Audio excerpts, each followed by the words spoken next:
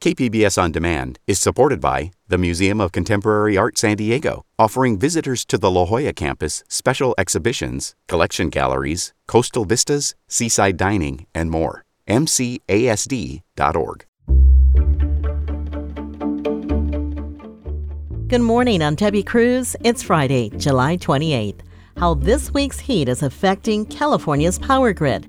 More on that next. But first, let's do the headlines.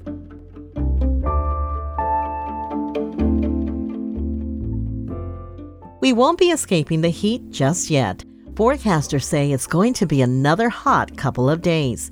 Temperatures will near the 90s in the county today and tomorrow, and a heat advisory for the county's inland areas has been extended to 7 p.m. tomorrow. But the weather will start to slightly cool down on Sunday and Monday, when temps are expected to drop down to average for this time of year. A new audit says the city of San Diego's brush removal policies may be putting lives and property at risk. Wildfires are becoming more frequent and intense, and vegetation from the heavy rainfall this past winter could make that even worse. Yet a recent internal audit found San Diego's only department effectively managing brush is Parks and Rec. Other departments like transportation and public utilities are falling behind on the upkeep. Auditors say that means more than 3,000 acres are being managed by ineffective policies.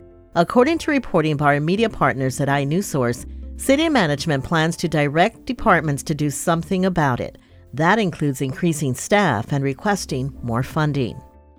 A one-time Teacher of the Year accused of inappropriate relations with a former student faces new accusations involving another former student.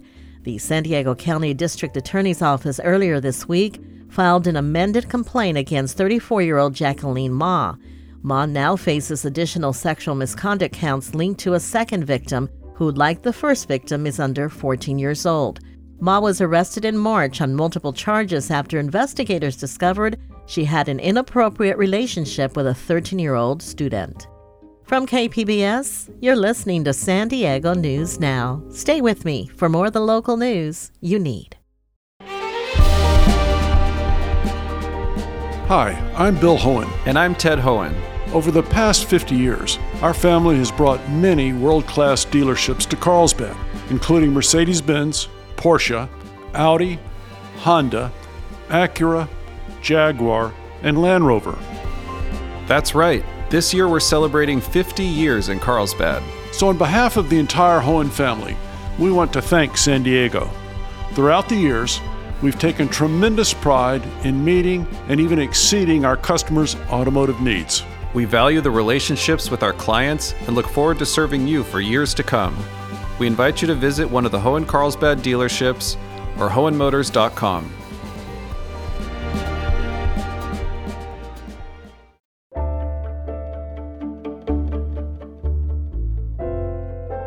California's power grid is showing a little more stress this week during a persistent hot spell. Grid managers issued two warnings Tuesday and Wednesday that the gap between power supply and demand is getting tight. Environment reporter Eric Anderson has details. The California Independent System Operator says there's not a lot of wiggle room when they forecast electricity supply and demand numbers, call it an early warning that an extended hot spell is taking a toll. Grid manager Elliot Mainzer says the hot weather hasn't reached last year's levels, which spawned 10 consecutive flex alerts, emergency calls to conserve power. Typically, for us to really run into issues, it has to be hot not only in the interior part of California, but in the big cities, in Southern California and the Bay Area. It's been warm, but not super hot there. The state also got a boost on the power supply side this year. California added new gas and renewable generating capacity, more battery storage, and access to more hydropower thanks to a wet winter. Eric Anderson, KPBS News.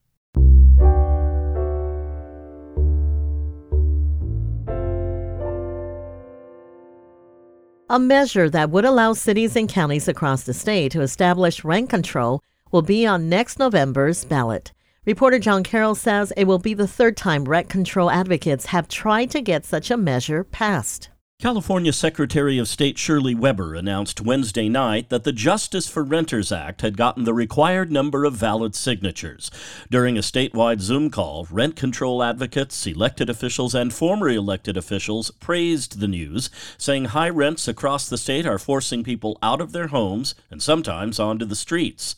The measure would allow counties and cities to establish initial rents and to control rent increases.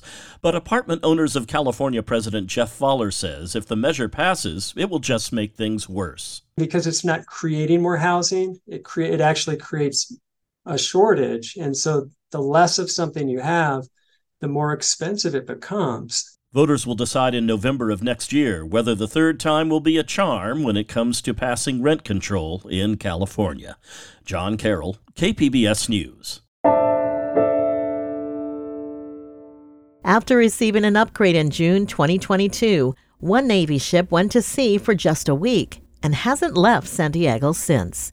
Military reporter Andrew Dyer has more. The Navy says maintenance issues have plagued the amphibious assault ship Boxer, preventing it from leaving San Diego for the last 13 months. This is despite the Navy spending 2 years and $200 million upgrading the ship to deploy with the latest generation of Marine Corps fighter, the F-35. Commander Arlo Abramson, a Navy spokesperson in San Diego, says the crew is staying sharp by simulating being at sea, but won't say exactly what is preventing the ship from leaving. We don't discuss specific instances of maintenance casualties due to operational security. Abramson says the ship expects to begin a round of sea trials soon and will deploy in the near future. Its last deployment was in 2019. Andrew Dyer, KPBS News. Coming up, our KPBS arts producer has you covered if you're still looking for suggestions for your weekend plans. We'll have that and more just after the break.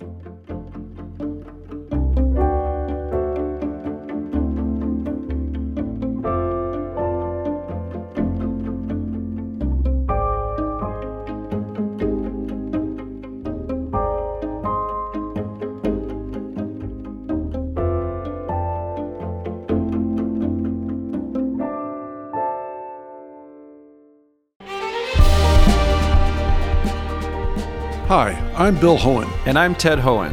Over the past 50 years, our family has brought many world-class dealerships to Carlsbad, including Mercedes-Benz, Porsche, Audi, Honda, Acura, Jaguar, and Land Rover. That's right. This year we're celebrating 50 years in Carlsbad. So on behalf of the entire Hohen family, we want to thank San Diego. Throughout the years, we've taken tremendous pride in meeting and even exceeding our customers' automotive needs. We value the relationships with our clients and look forward to serving you for years to come. We invite you to visit one of the Hohen Carlsbad dealerships or hohenmotors.com.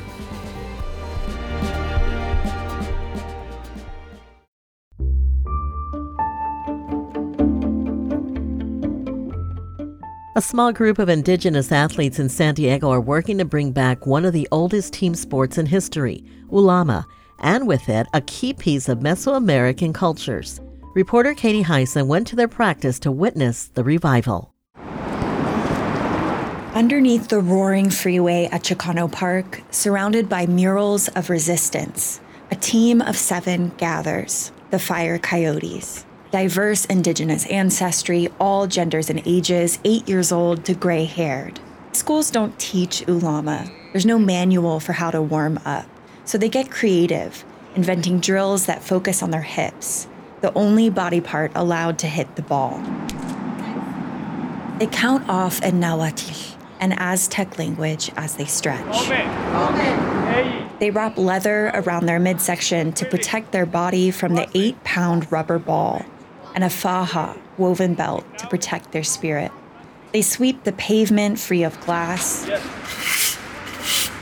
and practice diving onto it one-handed to save a low bouncing ball. Careful with that hand. They burn sage, ask their ancestors for permission to play their sport, and start the music, the drumbeat uniting players with the earth's heartbeat. And the game begins.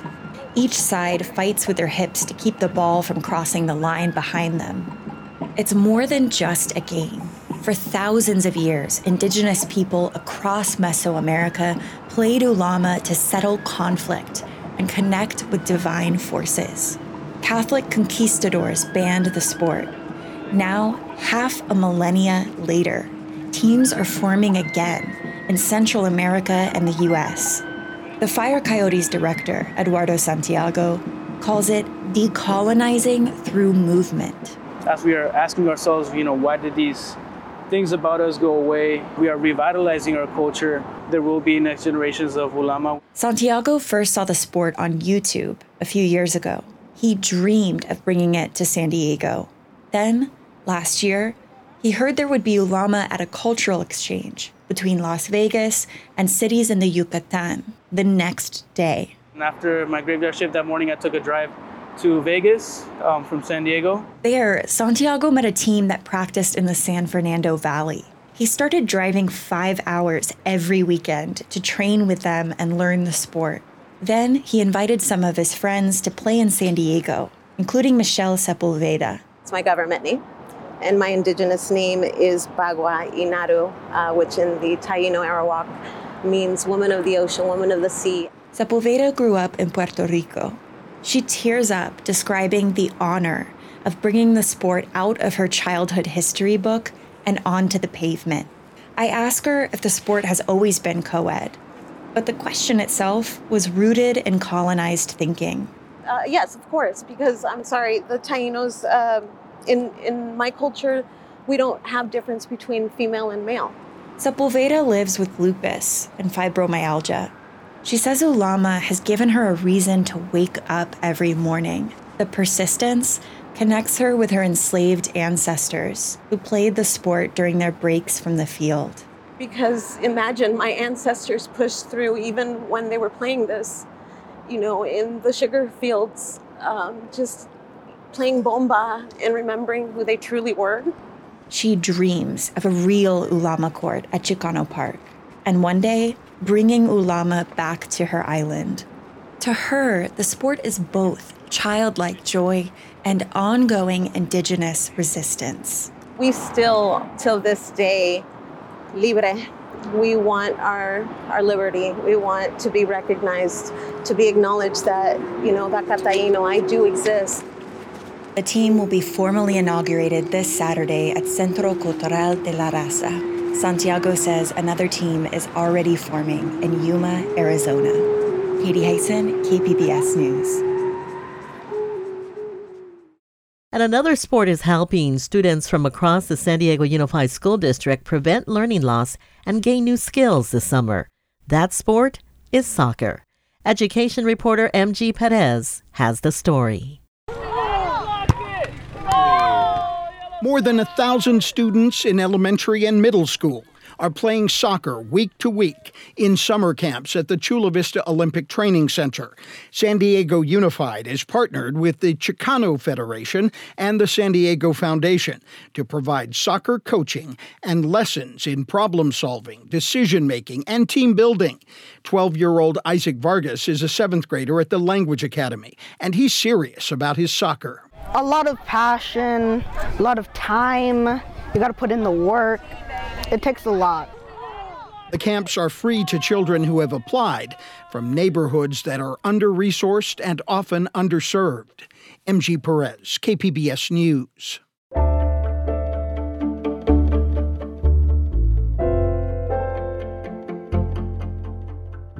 And we have another story from NG Perez. He says some of the most talented teenage musicians in the country are in San Diego tonight to perform at the Rady Shell. Perez says their talent comes from a lifetime of learning.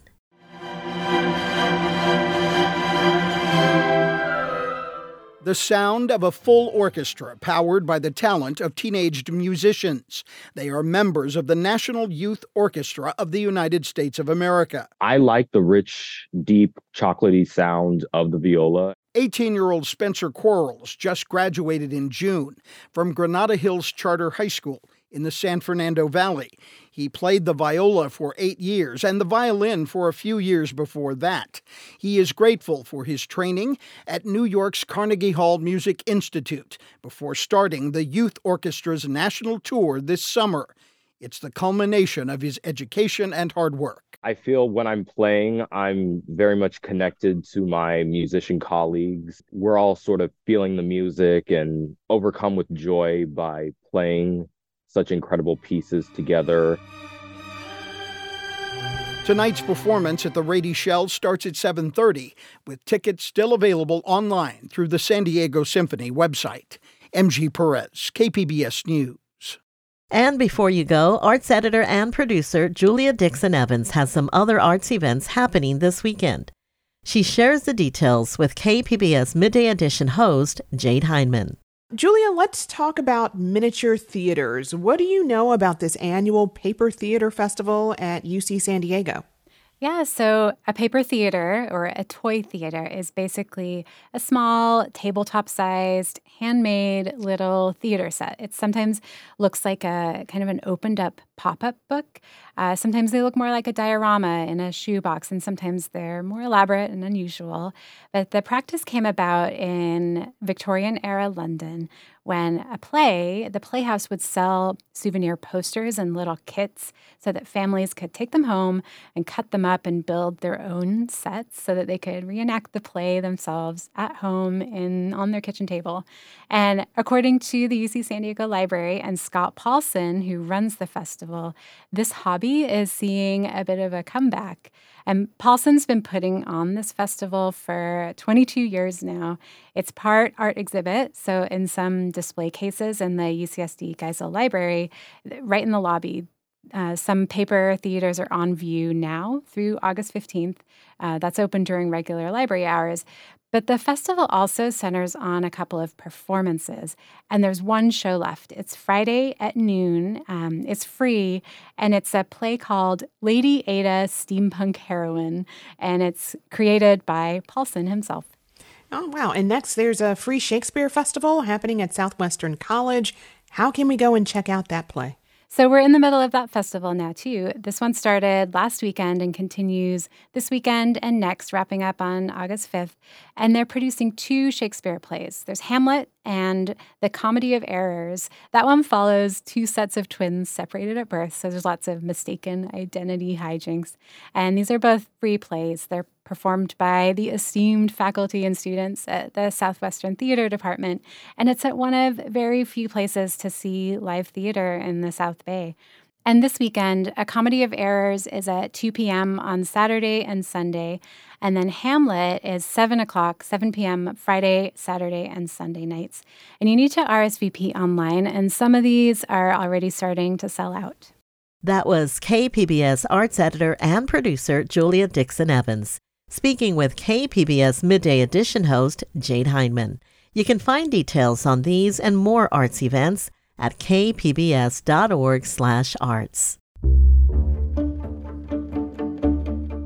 That's it for the podcast today. This podcast is produced by KPBS producer Emmeline Mohebi and edited by KPBS editor Joe Guerin. We'd like to thank KPBS web producer Laura McCaffrey for helping the podcast team this week. As always, you can find more San Diego news online at kpbs.org. I'm Debbie Cruz. Thanks for listening and have a great weekend.